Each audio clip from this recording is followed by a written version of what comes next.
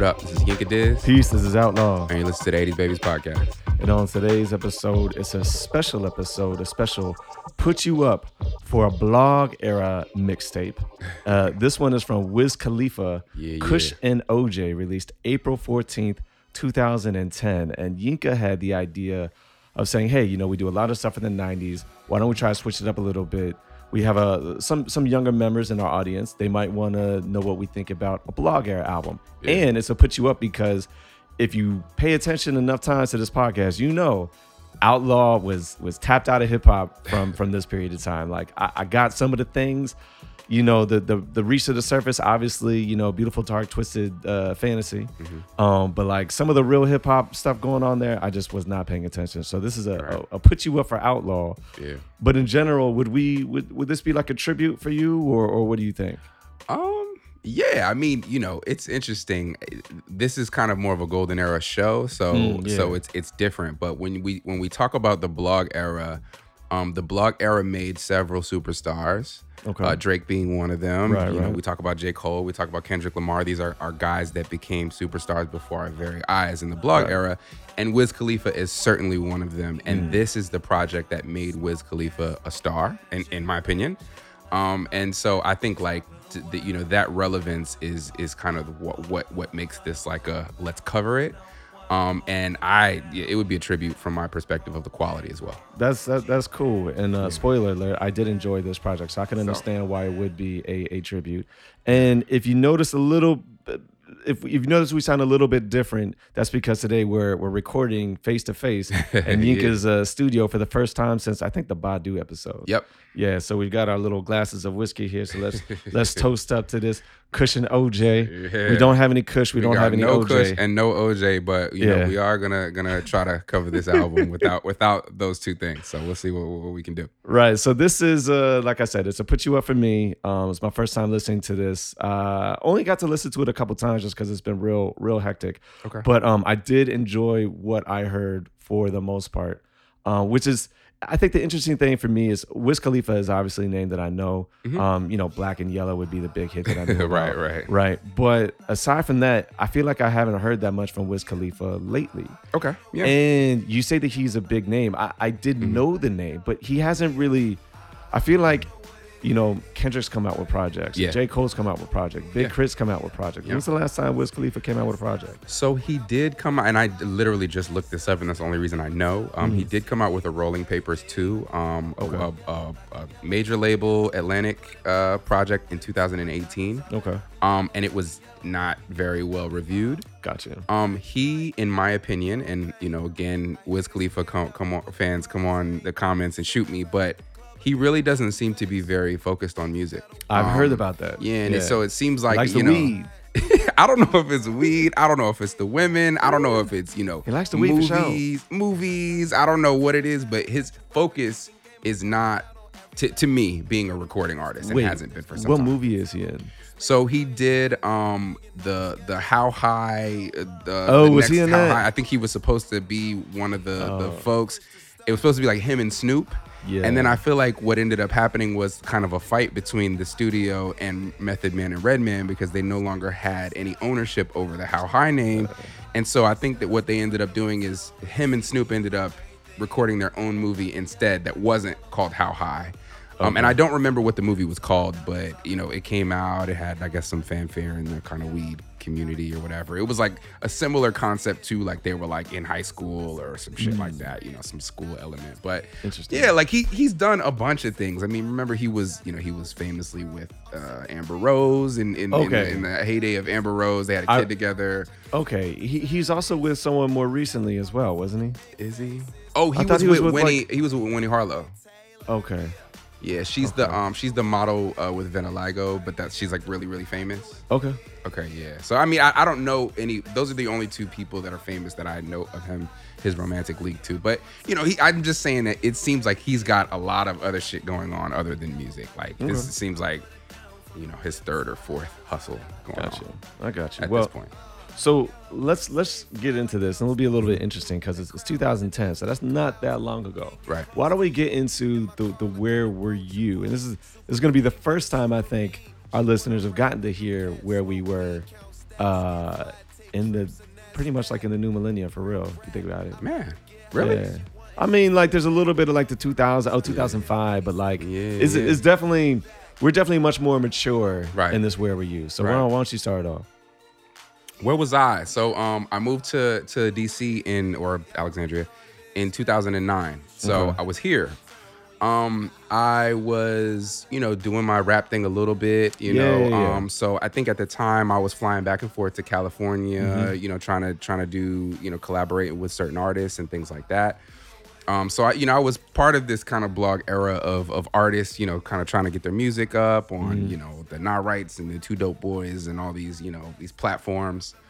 I was also kind of definitely not smoking Kush or, doing the Kush and OJ thing. But I think like a lot of the themes of, I was probably going to Vegas every other month. I was probably, in Miami and, the Caribbean or whatever. Like I was all over the place. And so I think from the perspective of some of the lifestyle portrayed here, I think it resonated with me in terms of where I was or where I visualized myself at the time. As someone who follows Yinka on Instagram or before Instagram at that time, Facebook, I can attest that Yinka definitely was flying out to Vegas and Miami and Dominican Republic and Puerto Rico, anywhere they had a villa.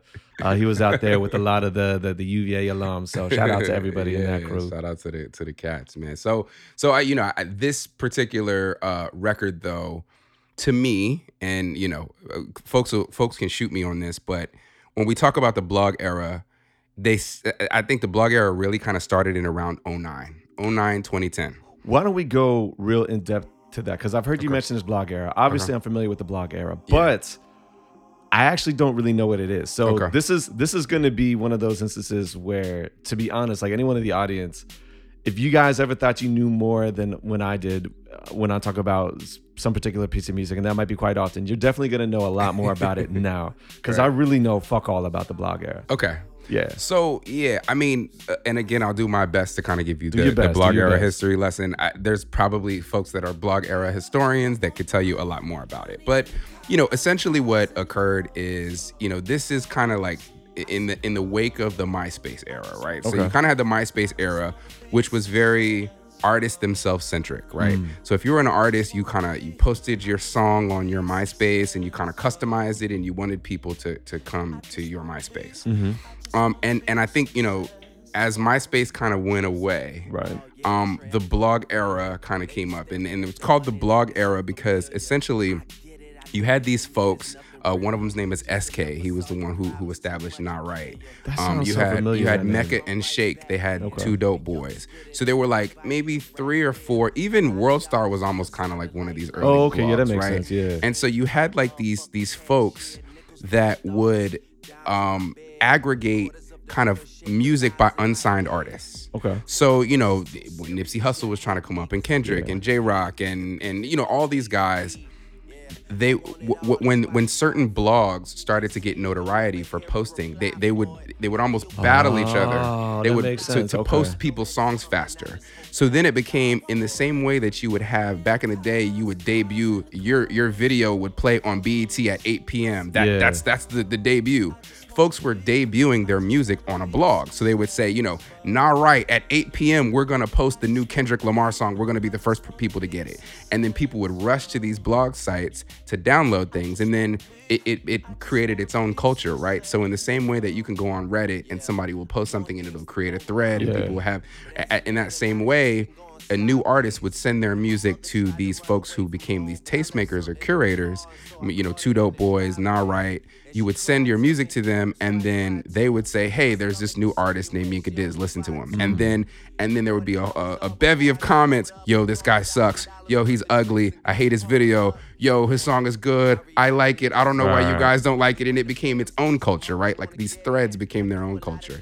And so, the blog era, I think, is like, what we call this kind of era, which in my opinion, again, I see the bookend of the left end of the blog era as 2009.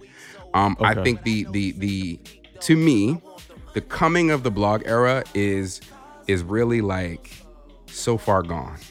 Okay. Like Drake's first mixtape was like the one, or first, big mainstream, mixtape, which is So Far Gone, which came out in like that 09, 2010 area, was where it was like, oh shit, like superstars are being made on the internet. Okay. I think, prior to that, everybody was looking for record deals. And it's funny when you look at all of these guys, whether it's Wiz Khalifa, who we're talking about, who came out with this project in 2010, Drake, who we talked about, J-Rock, who I mentioned, Nipsey Hussle, all of these guys that kind of became the superstars of the blog era, except for Big Crit. I think Big Crit might be the only person that we're kind of talking about in this conversation who really didn't have like a major label, a failed major label campaign before they like made their way, right? Like Big Crit was like, he like literally was a guy who, no label would take him. He just uploaded his music online, and then blogs started posting him, and then all of a sudden everybody loved him and he was super famous. Okay. A$AP Rocky, kind of a similar situation, but it was more so his visuals. People saw the video for like Peso and it was like, who is this kid? And then they all wanted to know what he was doing. But so these blogs were creating superstars. And so that's what we mean when we say the blog era, where these artists that didn't have this major label apparatus, who were creating these homegrown projects and putting them on the internet. And then there was just hysteria around these things, and they were creating their own fan bases from the internet. All right, so a few more questions for me so I can get this complete history lesson here. How would the blog era relate to something like all of that huge run of mixtapes that Lil Wayne had from like 2005 to 2000 and I don't know, whenever, right? The DJ, was it DJ Drama or whatever, and the dedication to, and Canon, like. Great question. Right. Great question. The Lil Wayne was almost in parallel to the blog era, right? Because as we know, Lil Wayne predates the blog era, right? So by the time the blog era came up, Lil Wayne kind of didn't need the blogs, right? So it was like the blogs were posting him, yes. Okay. But it didn't matter because like Double XL was going to post him too. And like whatever he was going to do, Wayne hysteria was already there before the blogs were there. Okay. So like the blogs made their name by giving us people like Wiz Khalifa that you might not see everywhere. Whereas, Lil Wayne was kind of just a given. It was like, if Lil Wayne does something, we all gonna figure it. We all gonna listen to it. You know what I mean? Well, okay, but so did Drake happen before? Did the blog era success of Drake lead to his, I guess, deal with Lil Wayne? Or because I thought he was on that tip before. What happened there? There's a lot of different stories that you'll hear about how the Drake thing came together. Drake had 2 mixtapes prior to So Far Gone. Right. One of them had a Trey Songz feature. One of them, I think, had Fonte from Little Brother on it, right? So like Drake was kind of secretly already managed by like Sylvia Rhone and all these people in the industry already, right? The story or the lore behind the Drake story is supposedly Jay Prince's son heard Drake on MySpace, something that had been posted on MySpace. Yeah. And so he took that MySpace freestyle and he played it for Lil Wayne, and then that's how Lil Wayne got a hold of him. Now, the timeline of the story as to like whether that happened before the So Far Gone tape or the after So Far Gone tape, you hear different stories. But I think consistently from people that are in the know, Drake was basically already signed before that, but they were actually one of the first big like major what we call Mindies, right? Mindies are like fake indie artists, like people who come out and they tell you like, oh, I'm doing this all on my own, I don't need the label, and then people want to jump on and they want to be a part of it because it's like, oh my god, like this guy's grassroots, he doesn't have a label backing him, when they have a label backing them the whole time. So all right, so to get into my where were you? So this is 2010, and at this point in time, obviously I'm in DC, and I probably am getting really into like, look, I'm still into classic rock, but this is right before the time I'm gonna get into like South African house music, right? So it's 2010. So at this point in time, I'm probably really going back heavy into funk, whether it be James Brown, Fela Kuti, or like anything coming out of Brazil, Sergio Mendes, I remember George Men. Yeah. And so the reason why is because I got introduced to the Afrobeat for Your Soul party, which was like a once a month party. Yeah. Started out Friday nights, and then it was like a last Thursday of every month. Hosted by Lunchbox Theory. Shout out to Allison Howe. Yep. But DJ Underdog, for the folks in DC who know, like, he was a DJ, and at first he started out by DJing everything in vinyl. So he's, this dude is sitting here. He's got the incense going. Shout out to Underdog, man. Right, they got the face paint, they got the the dark lights and all that stuff, and he's playing all these Fela records on vinyl and all this other stuff on vinyl. It's like, dude, where'd you get this stuff, right? So I am like, this is finally like where I'm at. Like, it's a party that meets me where I'm at, because the only other things to do were, to go out to the park or to Love or whatever else and dance to a whole bunch of stuff that I wasn't really feeling. Right. So what he's talking about is the big DC nightclubs that basically play the same 5 songs all night. Right. And so to have some, even more relevance to this conversation, Yink and I would be in constant communication, primarily through like GChat. Right. And just talk about whatever, right? Just maybe we were just one day just talking about like, yo, man, when's the last time you listened to Supreme Clientele? Or it's like, yo, remember how we used to think Kappa was whack? This pillar shit is actually all right, right? Like, we would probably have conversations like that. Right. And then I remember this one conversation, I think it was like around 2008, where we were talking about something, and you can phrase this how you would like to, but you were bemoaning the state of hip hop, and you sent me something. I don't even remember who it was, but you were like, "This is the hip hop I want." And I remember being, you guys know how stubborn I am. I remember being very like, "Look, dude, that doesn't matter. Timeless music is timeless music. So who cares if it's good hip hop music? Just go out and find good music. It's everywhere." And you're like, "No, man, I miss good hip hop. This, that, and the other." And so the reason why I bring that up is because it would seem that you found it in the blog era that might have been giving you something that you were missing. Maybe. That's fair. I never thought about it that way.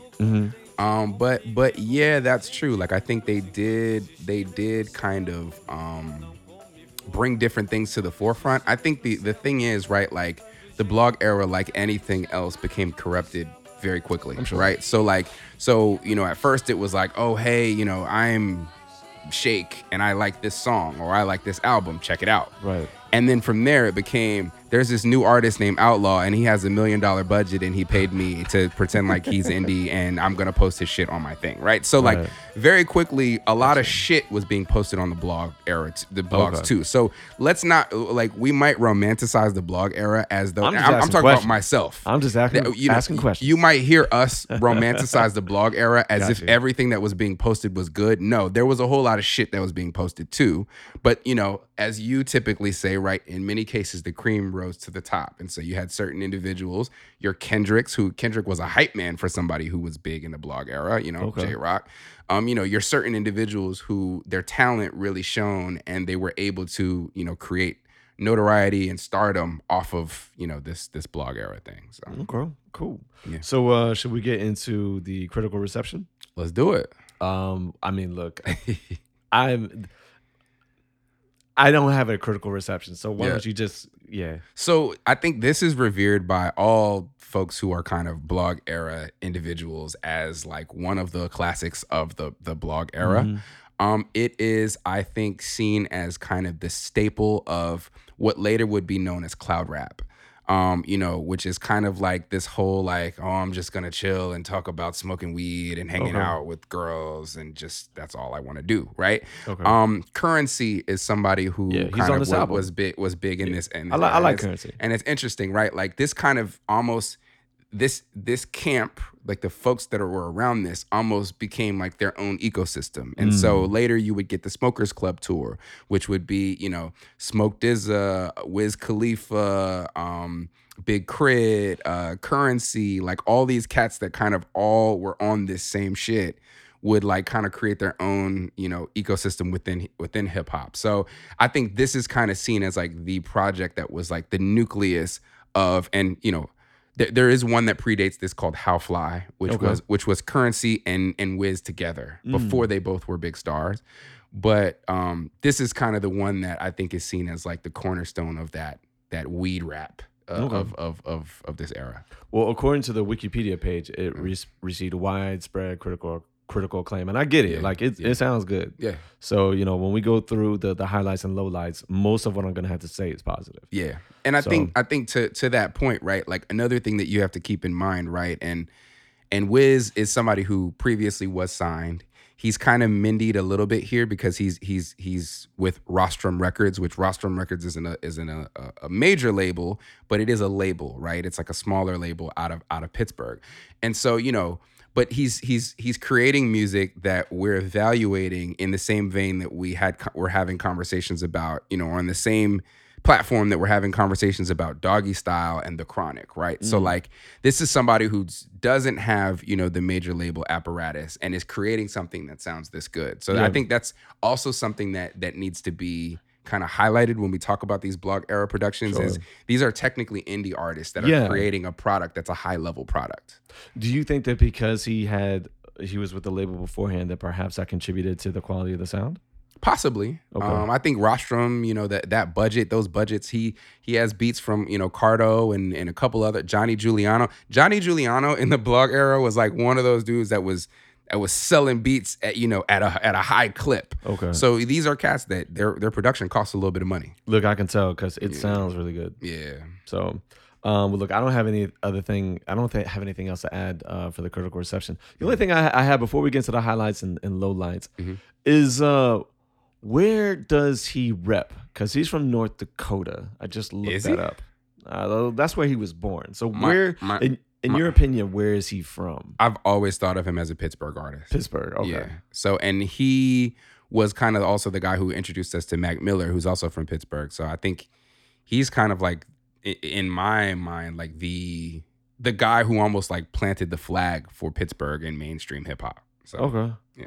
Yeah, let's see. Hold on. Taylor Gang. Maybe Taylor. So Taylor Allardyce High School is in Pittsburgh, Pennsylvania. All right. So Taylor Gang, I'm assuming, is Taylor Allardyce High School, public school. Yeah. And Squirrel Hill. Yeah. Look, guys, I'm just reading from the Wikipedia here. So Taylor Gang is kind of what he, I guess, created as like his movement, in the same way that, they've got TDE and whatever else. It wasn't even really a thing per se, but it was cool because he also would wear Chuck Taylors some, and then eventually it just kind of became like wear Chuck Taylors and go to Wiz Khalifa concerts. So Taylor Gang kind of just became the thing. Okay. All right. Well, yeah, so that makes sense that he would be a Pittsburgh artist. Yep. Cool. All right. So highlights and lowlights. Should I go first? Yeah, go first. All right. So I guess the first overarching highlight obviously is I'm not even gonna get into the easy one. I'll let you tease that. Or I'll let you tee that off, but because I know what it is. But for me, I think that he doesn't really impress me as a lyricist. Right. But he's a very good vocalist. I agree wholeheartedly. And given that he is a good vocalist, and given that I generally like a lot of the beats that I hear, I can see myself marinating with this album. And I don't know how much people marinate with albums, especially at this time. I don't know how much they do it now, but you and I, we used to marinate with albums, right? We used to listen to these things for like years at a time, literally, right? And maybe it's like, okay, fine. Maybe I'm not listening to this every single day, but like, like back in the day when we were listening to the albums, we would probably like listen to something like once a month for like 2 or 3 years, and then whatever. So what I'm saying is that if I marinated on this album or this mixtape like I did with the other albums, I could see him really starting to grow on me as. Like I could see myself like singing along with some of the things that he has to say. He's got a few tricks here and there. Yeah. I don't know. Like he's just appealing. It's interesting because he doesn't really have that many bars. He's got bars on a few tracks. Yeah. But for the most part, I'm like, all right, like he's got one rhyme in there. I'm like, dude, like I kind of said something like this in high school. You know what I mean? Like, and that's no shade. I'm just saying it's just like the bars aren't really the thing. But like, yeah, he is a good vocalist. So he's got a very good presence. Yep. He knows how to command himself in the studio, if that makes sense, right? Like he knows like, it's not about like what I say, it's about how I say, how are they hearing it? How is it mixing with the music? And that's probably going to be my biggest highlight. I mean, the biggest overarching highlight is probably production, right? Yeah. It's probably production. which I can let you get more into that. But just like, I just wanted to say that as someone who is often very critical of MCs and vocalists and this and the other, especially if you guys just heard a little bonus snippet when I go through my lyrical talents, what does it take to make a great MC? Look, Wiz Khalifa is not on there. But like, if we're talking about the sliders, just voice appeal, just, I don't know, something about him. He just kind of like Q-Tip. Q-Tip doesn't really have bars like that, but like, he just sounds nice. Yeah. You know what I mean? So that's my biggest overarching highlight. Yeah, and I'll double click on that. You know, man, like, I think the word, and I use it all the time here, or phrase is je ne sais quoi, right? Like Wiz just has it. Whatever it is, he has it, right? And so it's like, he has very few bars, as you're saying, on this project, right? But you just like him. Like, you might not even like his raps, but you just like him. Yeah. And he creates like an environment and an atmosphere that it almost seems like you want to be at the party he's at. Like, whatever he's describing, he ain't even describing no positive shit. He's literally just saying, I'm sitting on a couch with a girl smoking weed, but you're like, probably yo bitch that I'm fucking. And you're like, yeah, it might be. that might be true. But yeah, man, like je ne sais quoi, like you said, just vocal presence, vocal mastery. Like, he's a good vocal performer, and like, he commands the tracks that he's on. You know, and it's funny because there are records here, right? Glass House is one of them. There's a record. That's one of my highlights for real. There's a record with Killer Kyleon. You know, there's records on here. Sure that's not Rose? You sure that's not Mr. Rick Ross? I had to check the name on that. I was like, okay. And that's that dirty South twang, I guess. But there's cats on here that are rapping. Yeah. Like, they're really trying to rap. Yeah. And Wiz is not really trying to rap. Nah. And he doesn't sound out of place. They sound out of place.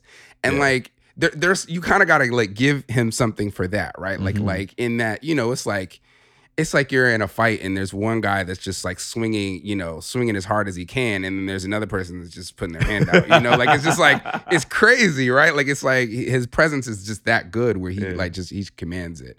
And then, like you said, you know, the to me, the highlight of highlights in terms of overarching highlights is the production. It's so consistent too. It's consistent, and it's interesting, man. If you really think about it, right? Like, the amount of tempo shifts there. Yeah, there's a few of them. If they didn't do such a great job of just choosing just these atmospheric beds that work together, it wouldn't work. Yeah. And it's kind of all over the place, and Wiz just follows all of them. You can tell he has a great ear for production. He's picking these beds, and he's doing his thing on them. So I think the production is great. It's cohesive, and it just works. And then the last thing that I'll give is the artwork. I don't know if you noticed, but it's essentially the Gentleman Ruffin cover over again. I saw that was one of the things that they said. I'm actually unfamiliar with that cover. Okay, so I mean, you are familiar with the Ain't Nobody Coming to See You, Otis. Yeah. So David Ruffin is a fucking dickhead, right? Yeah. Who would probably steal your bitch, according to David Ruffin. And so I think, like, just with the what he's trying to set as the aesthetic here, paying homage to a David Ruffin cover is really dope to me. Ain't nobody's coming to see you, Otis. Yeah. So yeah, man, I love it. I love the samples chosen. I think some of them also kind of fit into what he's talking about here, because if you're thinking about him as this like stoner who just sits around and smokes weed and hangs out with girls, like some of the samples that are taken here are like, oh yeah, that makes sense. You know what I mean? So I just think it's just a really well put together project. Yeah. You know, I've actually never seen that movie, Temptations. Really? I've seen that clip. Oh man. Actually never. Look, just real quick.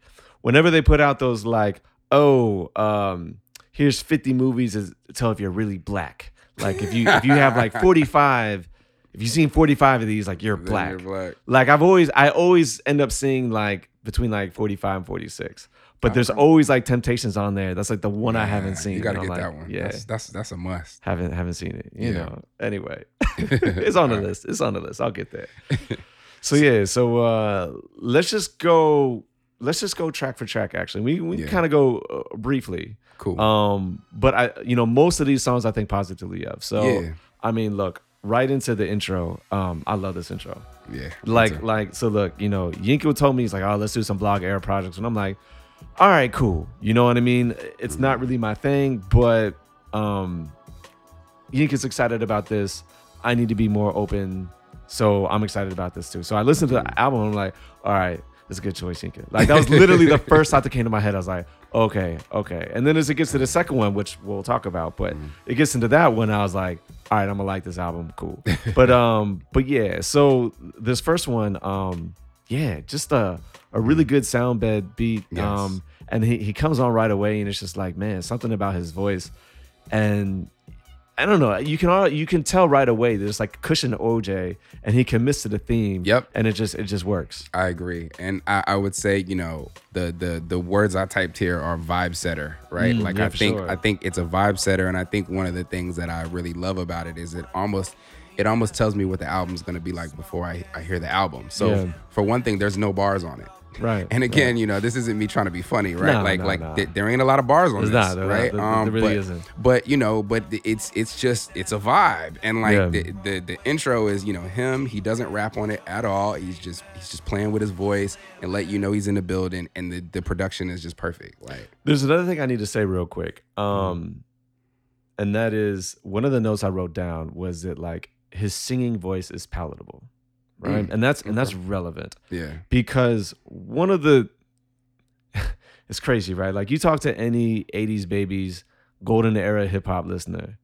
And whenever someone talks about like, oh, well, he can sing and he can rap, therefore he's the greatest of all time. Like you say that to us and like immediately like we just stop. We literally like we go deaf. Right.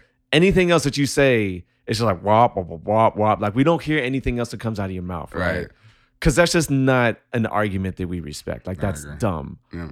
But, like, I get it, though. Yeah. You know what I mean? Like, if you're being introduced, especially if you're a younger listener, and this is an album that is generally received well. Therefore, this is something that you and your friends are listening to and you're talking about, right? And the singing is important. Like, that is going to be one of your sliders. Can this MC, can this rapper fuck the bars? Can he sing? Like, I get it. Yeah. Do I agree with it? Not really, but I get it. Like, I almost feel like I wouldn't say that he can sing, but what I will say is like, what I will say is like he owns it, right? Yeah. Like he just leans into this is my fucking voice and I'm gonna own it in a way that I don't know. You just fuck with it, like you have to. I don't know how to say it, right? Because it's like. I wouldn't go as far as he can sing. I would sit on the like, I would sit on the like, he will sing, if that makes sense, right? And like not in a way where like I like try to gingerly sing on a record, like I'm doing this. Fuck y'all, like it. Here's the thing though, people have said that Drake can sing. Drake cannot sing. I agree. Wiz Khalifa sounds way better singing than Drake. I don't know if I would go that far, but I don't think that Drake can sing. All right. So anyway, going into the next track, Mesmerized. Yep. And like, look, when you go from Wake and Bacon to Mesmerized, I'm like, wow, like, okay, they're doing some shit here. Vibe. Good vocals. Bars don't impress me, but this is very easy listening. And I'm like, you know what? I can see, like, let's say Panama were in the room right now. And Panama, let's assume that Panama fucks with this album, right? Yeah. I could see how Panama would like this album and just be bored as fuck with J. Cole. Because J. Cole should be doing this kind of things. You know what I mean? Like on this track in particular, J. Cole would murder this joint. Catches a stray shot on this one. I know. Look, the J. Cole, the hashtag J. Cole gets us more listens, so we're gonna pop that in the episode real quick. Nah, but this record, and it's funny because I didn't preempt you or tee it up because I wanted you to make your own judgment. Yeah. But this record is the record that people talk about from this project. Oh, I can see it. He did a video for this. I think it was popular at the time. I didn't see it. But in my opinion, this is like a top 3 Wiz Khalifa song of all time. This is one of his best songs, one of the best songs on this project, and remains one of my favorite Wiz Khalifa songs. Is it my favorite song on here? If it's not my favorite, it's there's 3 that really stand out to me. Okay. This is one of the ones that really stand out. So we'll go ahead and say it's one of my favorites. Yeah, and there's a story, and for folks who are Wiz Khalifa fans from the DC area, go ahead and correct me if I'm wrong, but there's a story. There was a 930 Club show that he did. I was not there. But they say when he did this song, you couldn't even hear him. Like that's how crazy the audience was going. And so to think about, right, this is a time where, you know, major labels are still it, you know what I'm saying? Yeah. And this is like an independent artist who's doing a show at 930 Club, and he does his song from a record that he just dropped on a blog somewhere. Yeah. And you just hear fucking, I mean, you've been at 930 Club, right? Like, look, I believe it.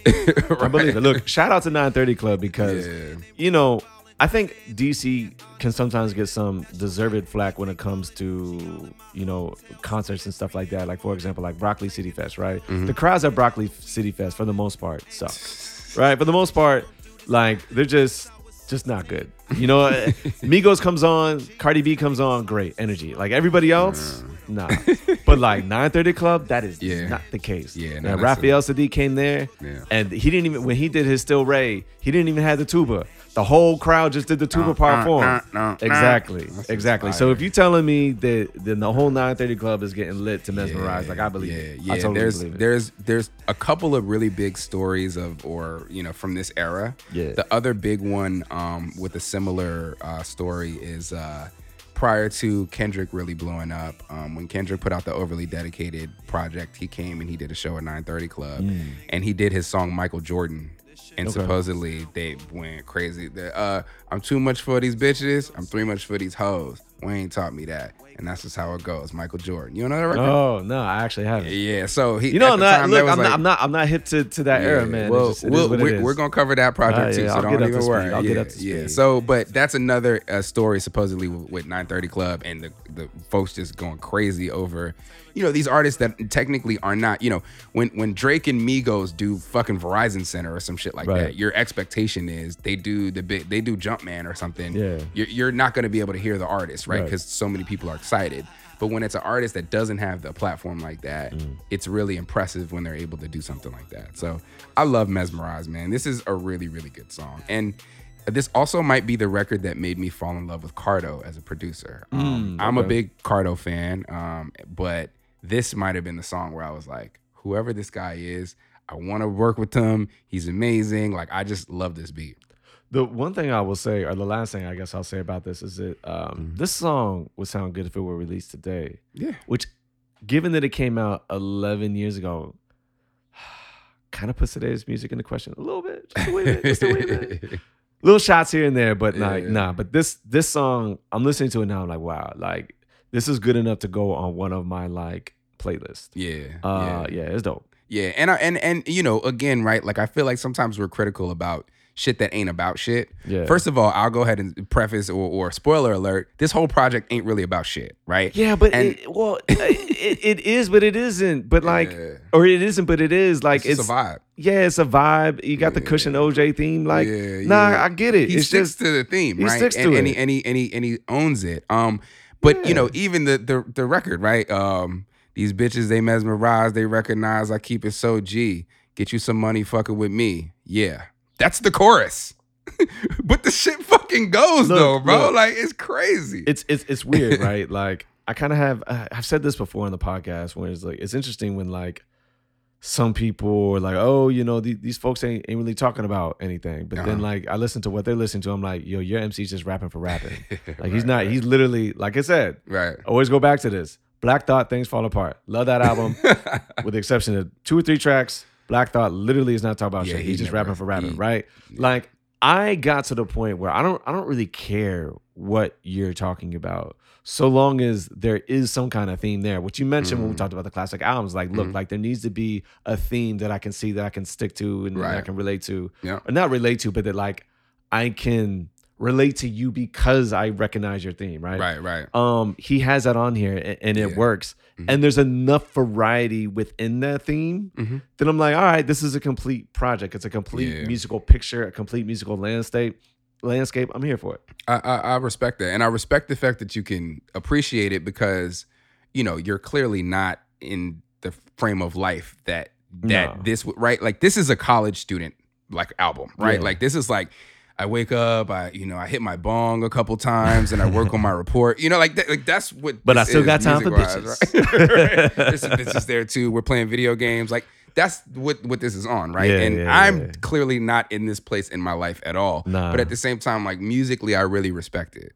Yeah. So We should get into the next track, which is my only fucking low light. Really? Yo, this.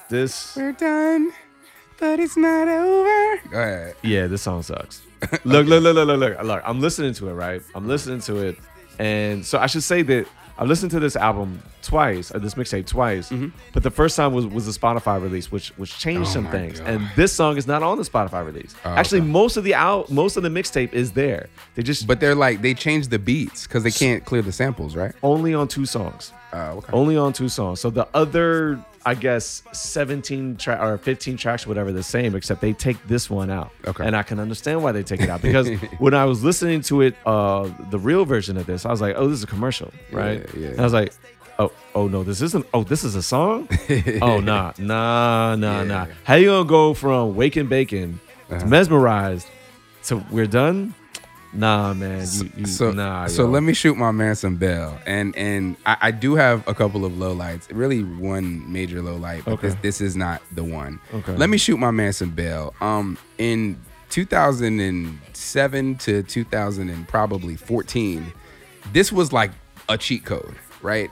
The cheat code was like, take some white girl singing rock shit. Even Lupe Fiasco was fucking doing it. All like people we really respect as MCs were doing this shit.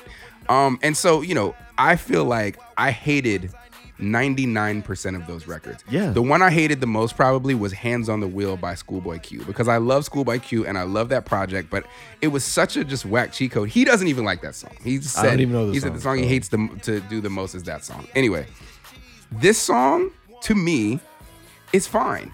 And I'll tell you why. Like first of all, I don't hate it musically, which is interesting because I hate most of these things musically. But I think also just like what it does for the vibe and the atmosphere that he's trying to create, it just fits. It took me out of the zone. Yeah? It took me out of it. Yeah. And that could be because Mesmerize is so good. Mm-hmm. I mean, like, come on. Like, if you're like, let's say you've got like a scale of 10 to 1 with rating these songs, like the difference between Mesmerize and We're Done. Oh, yeah. It's like, that's a big like difference there. Yeah. You know what I mean? Yeah. So it took me out. And maybe if they would have flipped, if they would have put the skit before, it would have helped you like transition a little bit better. I do like how they have the skits. It's kind of like the radio theme, right? With the music in the background. Like I like that. But I just thought I think the song is whack as garbage. Yeah. It's my only this and the skit that follows are my only 2 low lighted songs on the album. That's what's up. I don't hate this song as much as you, and that's abnormal because I think I have a borderline irrational hates for the records of this time frame of these. No, like, they're not. They're not irrational. They're not good, Yinka. They're not good. Some people love them though. Yeah, I don't like this. If you got hate on your heart, you let it out. Like Hands on the Wheel, I hate. I don't hate this. It's fine to me. Gotcha. Anyway. So the next song, The Statement. The Statement is probably my second favorite song on this project. It's up there. And I think, I think for me, and maybe it's because it's kind of a like, were you there type of thing. But I think mostly what this song is about is really important, and what the song, the sound, to me is like really instrumental to this whole, weed head rap thing. Like to me, this beat is perfect for Currency. If I heard Currency rap on it, his voice would be perfect. Yeah. But I can see that. But this is the song that says, "No, we belong on the top, but we ain't tripping. We'll get there in a minute." Yeah. And the thought process, right, is like, yo, like I know I'm one of the best artists. I'm not getting a platform. Fuck it. I'm not mad about it. It is what it is, right? That's fair. I think that embodies the blog era ethos, right? Mm-hmm. The ethos of these artists that were trucking it indie when everybody was saying you got to go get signed to a record label. Yeah. And I really, really like fuck with that. You know what I mean? So I don't have much written about this song because it was okay. I didn't hate it. It's fine. Mm-hmm. I think that if you took out We're Done, to follow, Mesmerized with The Statement, like I'm cool with it. Like it doesn't fuck up my vibe. It doesn't fuck up my run. But to respond to your point, I'm gonna go back to an earlier point I mentioned, which is that like if I were allowed to marinate with this album, I like him enough as a vocalist that I'd probably end up like just probably listening to the album on repeat. And given more time with the song, I would probably have a higher affinity for it than you do. Yeah. Look, Yinka has talked before about how we don't necessarily have respect for the journalists to only quickly go through something and then give their opinion, right? and I think that's fair. Look, like I said, I only got to listen to this album twice, but the sound of it were kind of the things that I was going for, and I tried to be diligent with my notes and be as fair as I could. I think that this is probably one of the songs that, like I said, I would just need to marinate with for it to really stick on me, stick with me. And there's some other songs on this project that I had the same thoughts about, and I wrote that. I didn't write that for this one, but your point reminds me of that sentiment. Yeah, so. Yeah, so should we go on to the next one, the Spotlight for the Killer Killian? Yeah, Killer Callion. Killer Callion, is that it? So look, right back to our regularly scheduled vibe. I'm here for it. Yeah. And your boy sounds, he sounds just like Rick Ross to me, which is a good thing. Killer Callion. Which is a good thing. Look. And I don't mean to throw shade. I'm sure you're your own individual. There's space for Killer Callion. I'm just saying, like, with Wiz Khalifa and with that beat, with the vibe of the track and with that flow, like, it gave me Rick Ross vibes, but like featured appearance Rick Ross vibes. Got you. Right? Because I don't really go to Rick Ross albums, but like when Rick Ross is like, I can't remember the last time I've heard Rick Ross featured on a track that I didn't like. Yeah. I got the same vibe here from my man Killer Callion. So that's a good thing. He did his thing. I would say for me, I love this beat. I think this is the beat that goes the most with the concept. This is the most cushion OJ beat to me on the joint. And my favorite, this is one of my favorite lines. It's not even a line, which is he starts it, the beat drops and he goes, "This beat go perfect with my belt." Yeah. I fucking love that. I don't know why, but I love it. But I just feel like Wiz, like, he just skates on this shit. His flow is perfect for it. He don't say shit, like most of that album.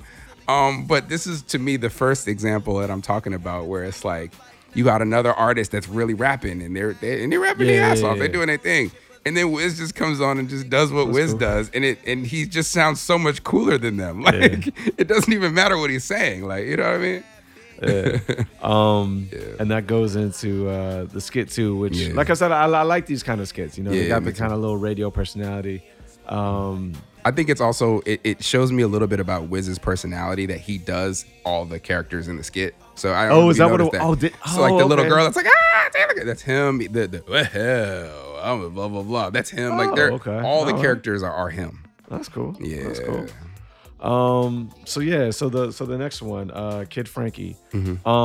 Decent bars on here, actually. He's got some bars here and there. They're not great, but they're like, like you cared a little bit more on this one. Not a highlight for me, but just more of the vibe. The vibe, just going with the flow. We're sticking right to it. I don't really have much else to add about it, but it's a highlight to me. I think that the thing that I love about the whole curated sound here is almost like it's like new age and old school at the same time. Yeah. So even like a record like Mesmerize, right? It gives you kind of G-funk vibes, but then it also has like these synths that are kind of futuristic synths, right? The Kid Frankie has this like crush groove type of sound to it, right? Like it's like this almost like disco-y type of record. And then appreciate you.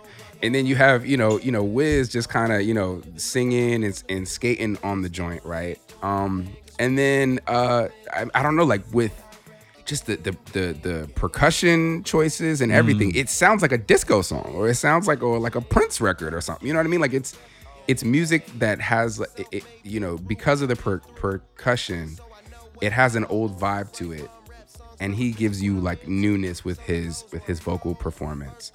And I think like it's something that I kind of love about Wiz's persona. It's almost like old and new at the same time. You know what I mean? Well, I didn't have any notes for this particular track other than I enjoyed it. But I do think that you can tell that Wiz has an appreciation for some of the classics. Yeah. Because one of my favorite tracks on here, which we'll get to, it definitely has some old school vibes to it. And by old school, I mean like proper old school, like 60s, 70s. You know what I mean? So for you to have that opinion on this track as well, I didn't necessarily pick it up. But like I said, I didn't get to marinate with this album. I'm about to play it for you. Go ahead.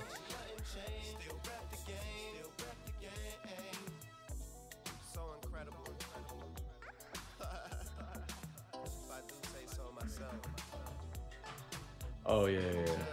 It sounds like a roller skater jam, roller skating ring jam. Yeah. He sounds like Too Short on this shit. He do. Yeah, it definitely has that kind of like late 70s, kind of 80s roller skate vibe, as you were pointing out. Definitely more of like a West Coast type of bounce, type of funk to it. Yeah. It wasn't a highlight for me, but like I said, like it didn't necessarily need to be a highlight. Like it's a song that I liked. Yeah. Right. Like and it kept with the vibe. I'm like, oh, cool. Like I could see myself, maybe driving down with I don't have the top down, but I got the windows rolled down and I'm about to head out for the night. Right.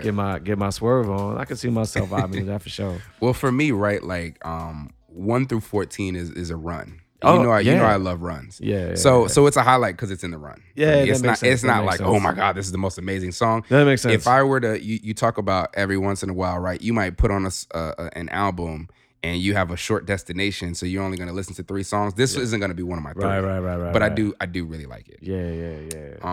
And the last thing I wanna point out, right, is Big Germ, who produces this, was also a rapper in the blog era named Germicide.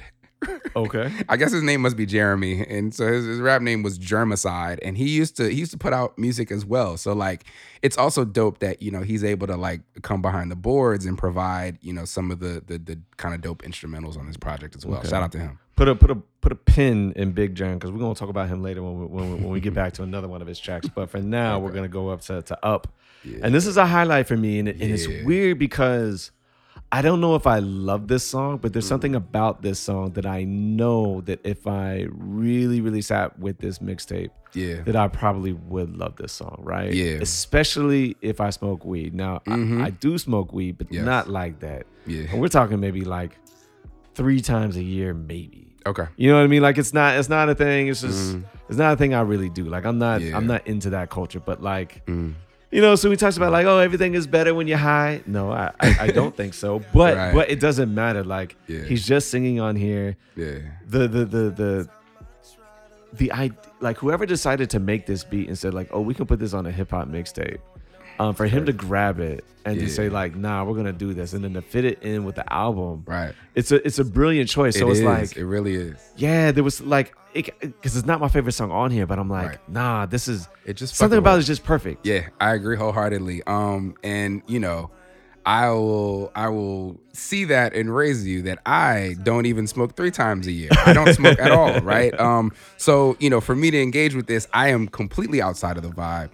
I will say that at the time of this record being, or its kind of peak, I was dating someone or talking to somebody who did smoke weed a lot. And this album must have been like her like just narrating her life. I mean, like in this particular record, she just loved this record because I guess maybe this record is what it feels like when you're high. I don't know because I don't be getting high. But when he says everything's better when you're high, everything's better when you're high, I believe him. Like it's not true. It sounds like it.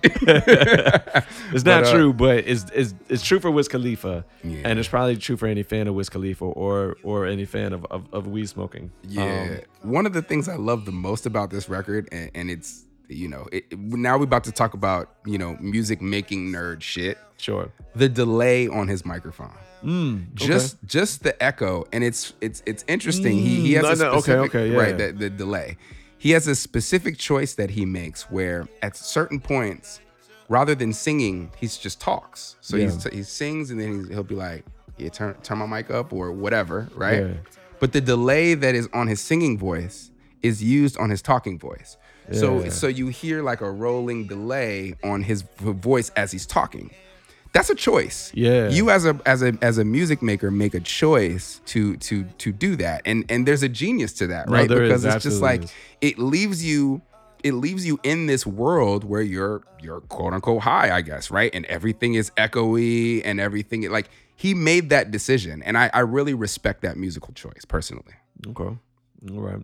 Yeah. So getting on to the next one, Never been. And this is another one where I think the Spotify version is different than the original. Yo, I just want to tell anybody who's going to go back and listen to this, don't fucking listen to Spotify. Yeah. Yo, just if you can, go to DatPiff, go to YouTube, like listen to the original version of this project because some of these samples didn't get cleared. They try to replace them with some shit that sounds like me when I was making beats on Fruity Loops 20 years ago trying to figure shit out. I don't like that shit. Not this one. This is an amazing beat. I love what they do with, first of all, like the bounce on there is just really, really smooth. And it almost like, it's not a sample, or if it is, it's not the one I'm thinking about, but like on there's like this like little like audio vocal part where it almost sounds like the sample to "I Miss You," almost like just a little bit, but like you can tell it's not, but like it just kind of gives me that vibe, and the way everything is incorporated again, like doesn't really matter what he's saying, but he sounds good on it, and I'm like, yo, I'm here for it. Facts, I'm here for it. I'll add that I think that this particular production is perfect for Wiz and for what he's trying to do here. We just listened to it, right? So it starts with the percussion, right? Yeah. And it's an upbeat percussion. Right. But then when the instrumentation comes in, it's mellow instrumentation. Right. So it's almost like a marriage of like this upbeat and this chill. Yeah, it's true. And then Wiz just shoots the gap, right? Like he's just right in the middle of the two. And it just makes for a perfect marriage. I'll also say, probably telling on myself, but, from a time frame perspective, this is probably the record that I felt like I, really just kind of embodied, what was going on with life and what we were doing. He's telling this whole story about how, he's hanging with these chicks and he's smoking with them and chilling and he's telling them about these places that he's gone to and these experiences that he's had in life. And the girls are like, enamored with the fact that he's talking about these experiences because they've never been there. They've never been to any of these places that he's talking about. And it's just, for whatever reason, man, this record, we loved this record. This is just like really going. So. I get it. I don't have anything else to add to it other than like, this is like you said, that track 1 through 14, it's a really good run. And we're going to get into the next one, In the Cut. In the Cut. Which, it's interesting. The song itself is cool. Yeah. It's not necessarily a highlight, but I appreciate its placement on the album. Mm-hmm. And again, it's another one that, because I appreciate the placement on the album, I could see it really, really growing on me. Mm-hmm. Like I keep one roll. Like I could just see myself repeat. Like I could see myself just like having that stuck in my head and just kind of like vibing to that. So like it's not a song that I loved, but I'm like, it's another really, really good song choice. Yeah, to me, it's actually probably my second least favorite song on the album. Okay, all right. It just happens to fall in the run, and it doesn't disrupt the run. Right. So I really respect that. But like, I'm just like, in the cut. Rolling Dude was like, nah, it's fine. Like I said, the song itself wasn't all that great, but I appreciate that. Like you said, like it's another change in the BPM. Yep. I think this one goes upticks a little bit more. Yeah. Shout out to Cardo. Yeah. So. But I enjoyed it. Yeah. Is it a highlight? No. Mm-hmm. Neither is the next one, actually. Wow. Yeah, I think, first of all, I can tell on Visions that he's trying to spit. Yep. Right? Is he spitting? No, but I could tell that it was a concerted effort. So maybe he put down the blunt or whatever. I could tell. Yeah. It's not great bars, but I can tell he's trying. The beat, this is one of the sampled records on here. It's fine, it's cool. It's not a highlight for me, but like I said, I don't dislike it. It's another good placement. It keeps with the vibe, keeps with the run. It makes sense. It's just not one of my highlights. So it would be a highlight for me. I will say, for me, full disclosure, as somebody who tries to make beats, makes music, etc. There's almost no beat with this Cortex sample that I don't like. I don't give a fuck. Like, you could be a random bedroom nigga. If you use Wheat October by Cortex and you make a beat. I was on Just Blaze was doing a live. Yeah. An IG live during COVID, and he was playing a bunch of unreleased beats that he had been working on. He played one with Wheat October. It sounded like the best shit I ever heard in my life.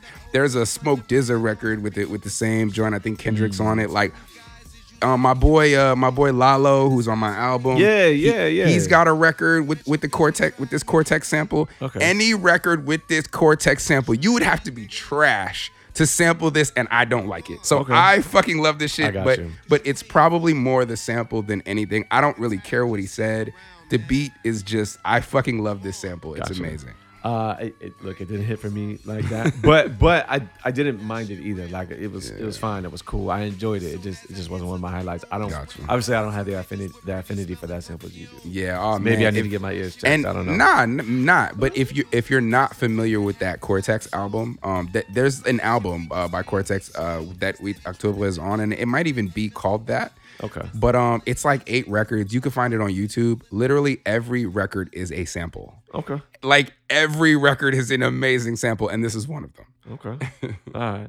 So now we get into one of my highlights, Still Blazing.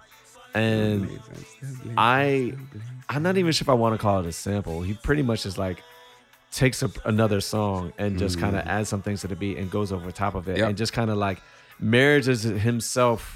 It's almost like he heard a song and was like, well, look, I want to be on that song. So I'm going to be on that song. Right. And he makes a song, which is like, again, it's a good song on its own, but it's a perfect for the album. Yep. It's dope. Yep. It's dope. Agree wholeheartedly. My note here was like, I usually don't like what we call Jamaican songs, right? Motherfuckers who like will take a Jamaican song and try to like put themselves on there and they do like fake patois and shit. It's like, it usually doesn't sound good. This don't like the DJ Quick records.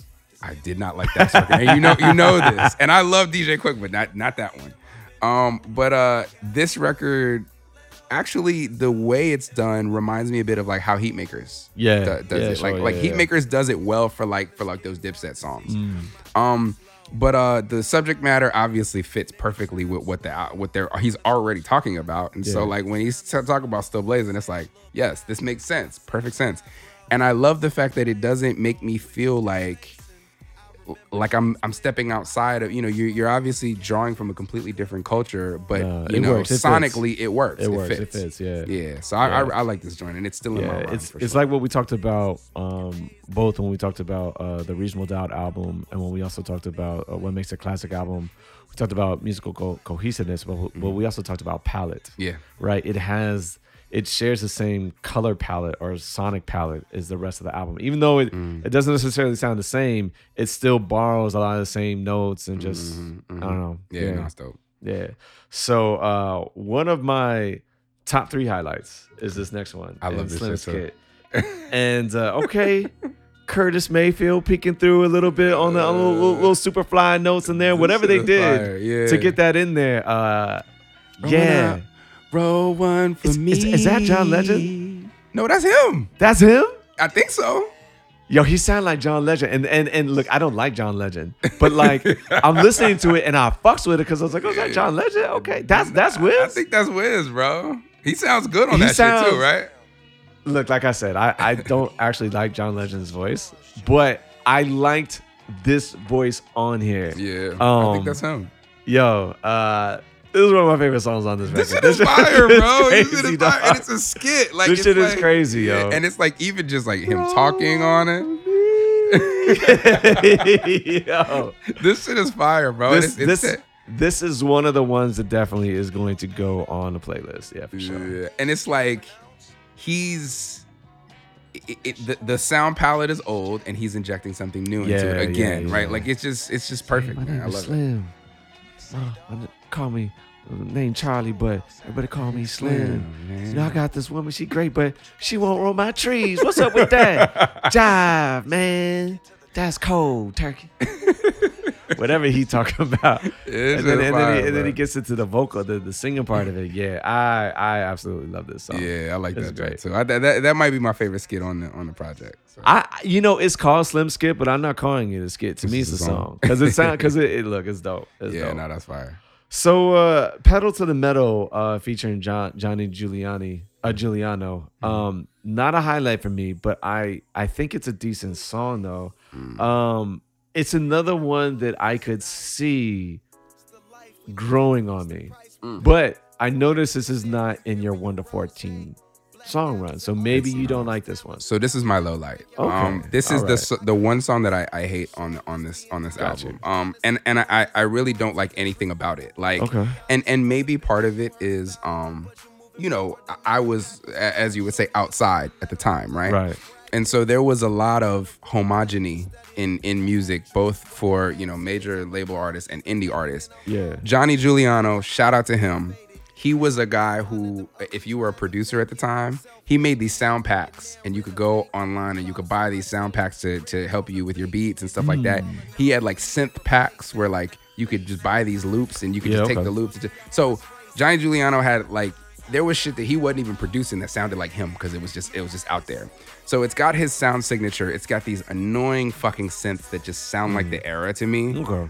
And then the annoying auto tune. I hate the singing on it. I really hate this song. Okay. Well, look, I was trying to be optimistic about it. Like I said, it wasn't a highlight for me. Wasn't a low light. I didn't hate it. I could see it growing on me. Yeah. But I don't know. If you say you don't like it, I don't like that one. I got you. Well, I definitely liked the next one. Good Dang. Good Dang. Shout out to Big Germ. So yeah, we were going to talk about Big Germ. When I told you to put a pin on it, is that him playing bass in the studio? Good question. Who I don't know. Who the fuck is that playing bass in there? It might be him. This shit is dope, and it's reminiscent of Pimp C in particular. Yes. For sure. That was my note. It was I dedicate this one to Pimp C. For sure. You can tell that if whoever it was influenced by some UGK shit, for sure. I mean, it's Big Germ, so you know. Yeah. I mean, I don't know that it was him playing the bass or if maybe but I mean, look, producer, he's a producer. He's putting the song together. So yeah. I don't have much else to say other than I fucking love this track. Yeah, and that bass is dope. It's just fly and it works. So, do you have anything else to say about the skit? Well, the skit goes into Glass House. Yeah. So, and this is one of my highlights. So, my three main highlights. Good Dank is actually not one of them. Good Dank is probably like 4. Right. But my three main highlights were Mesmerize, Slim Skit, and then Glass House. Okay. Tell us about Glass House. So first of all, I really want to hear this, by the way. All right, so this is another one that kind of sounds like a UGK joint. Okay, right? Fair. And not only is Big Crit on the track, but Big Crit is the producer. Yes. You know what I mean? So yeah, what I'm curious about is, was Big Crit already a big name at this point? So great question. This is around the time that Big Crit is becoming a star. He also has the same record on his album as well. That so you know this is to me like these cats are kind of rising stars at the same time. And Big Crit is actually the runt of the litter, right? Like Currency and Wiz are kind of, you know, really becoming big, and Big Crit kind of hasn't really, you know, hit yet. Yeah. But yeah, man, he's obviously kind of the star here. The reason why I ask is because I remember when Big Crit started becoming a name, similar to when Jay Electronica was becoming a name, right? I just remember, I wasn't listening to the music, but I just remember the names. And someone was like, oh, well, don't you like Big Crit? You sound like Outkast. And like, to me, dude's never really sounded like Outkast. He's always more kind of sounded like he was from PA. You know, just a little bit. Like I get the Outkast thing because people want to associate it to Outkast, but really I'm like, you're only saying that because you don't know about like stuff from Houston. You know what I mean? Like you don't know stuff, you don't know, like these weren't people from the South that were saying this. Right. So for me, this is another one that kind of sounds like UGK. And I spoke before on one of the episodes when I said that like I kind of attribute, you know, UGK and actually really 3-6 and DJ Paul to the trap music sound. Yeah, more so than, at least sonically, more so than I do Atlanta artists, right? Okay. But this is kind of like one of those songs that for me would sound like it could go on it could go on Dirty Money or even like Super Tight.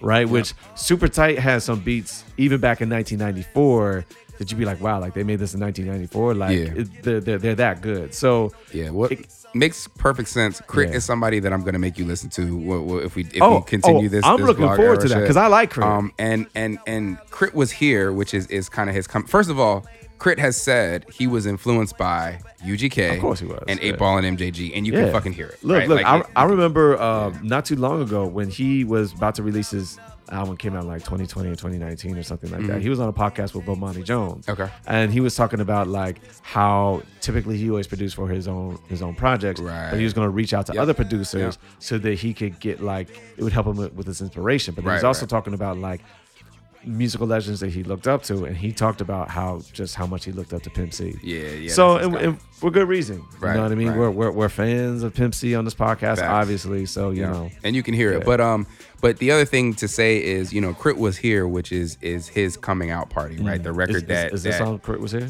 It's also on Crit was here, and Crit was here came out in May of this year. So this came out in April, that came out in May. So they all kind of blew up around the same time. Currency obviously had been around for a while. He was with Squad Up and Wayne and a bunch of people before that. But you know, this was kind of, you know, Wiz and Currency were a little more well known than Crit was at the time. Okay. Yeah.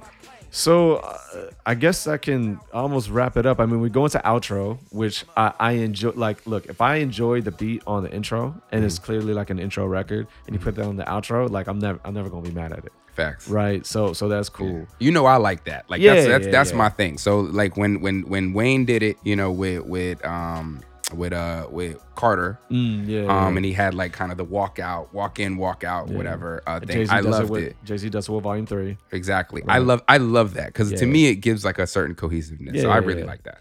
I guess we have a bonus track. It's cool. The only thing I'll say is that like that's the Daytona 500, that Wu-Tang hook that they've interpolated, and I don't know if Wu-Tang got it from something else, because I think it's Force MD singing it or something like that. Oh, is that what it is? Okay. The Wu is coming through. Right. Yeah. Anyway, the hook, it uses the same melody for that. So yeah, that's the only thing I'll say about that. It wasn't a highlight for me. It was cool. Yeah, I think the one thing I will say about it is that kind of live element that they use for the production there is something that you'll hear later in a lot of Currency's music with like kind of the Pilot Talk series and stuff like that. So I think almost that was like a precursor to like a sound that we heard in this Weed Raps, you know, ecosystem later on in this era. So. Okay. Well, I think that should wrap up talking specifically about the mixtape and the songs itself. I'm curious, when did Wiz Khalifa start to fade, if you will? When did he start to not care about this shit anymore? Good question. I want to say, and the cats are probably going to kill me for this, but it's fine. I want to say when he moved to California, man. Like, I feel like he moved to California. The last project that he really, to me, did that merited like us really talking about was Taylor Alderdice. He did when was that? So he had this album in 2012. That was when he came to Cali. There was a little bit of, I don't know if it was beef or tension or what, with some thought process behind basically that Problem, the artist Problem, that's Otta Compton. Had either done some writing, some ghostwriting, something that he was not necessarily credited for or not paid for, that created some sort of tension. And then from then on, I feel like I ain't really hear that much about like Wiz on some like really concentrated effort trying to put out albums, trying to make music like that. So he had more hits since then, but did he have like concerted efforts to try to make music? Does it even matter though? All you really need is hits nowadays, right?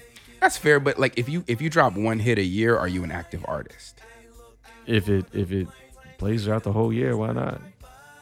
Do songs play throughout a whole year? That's not like the biggest song in the world. Some of them do. Like, okay, he did Black and Yellow 2010, right? And then the team performed well. There was a Green and Yellow, the Packers with Lil Wayne. Like that song had a life of its own.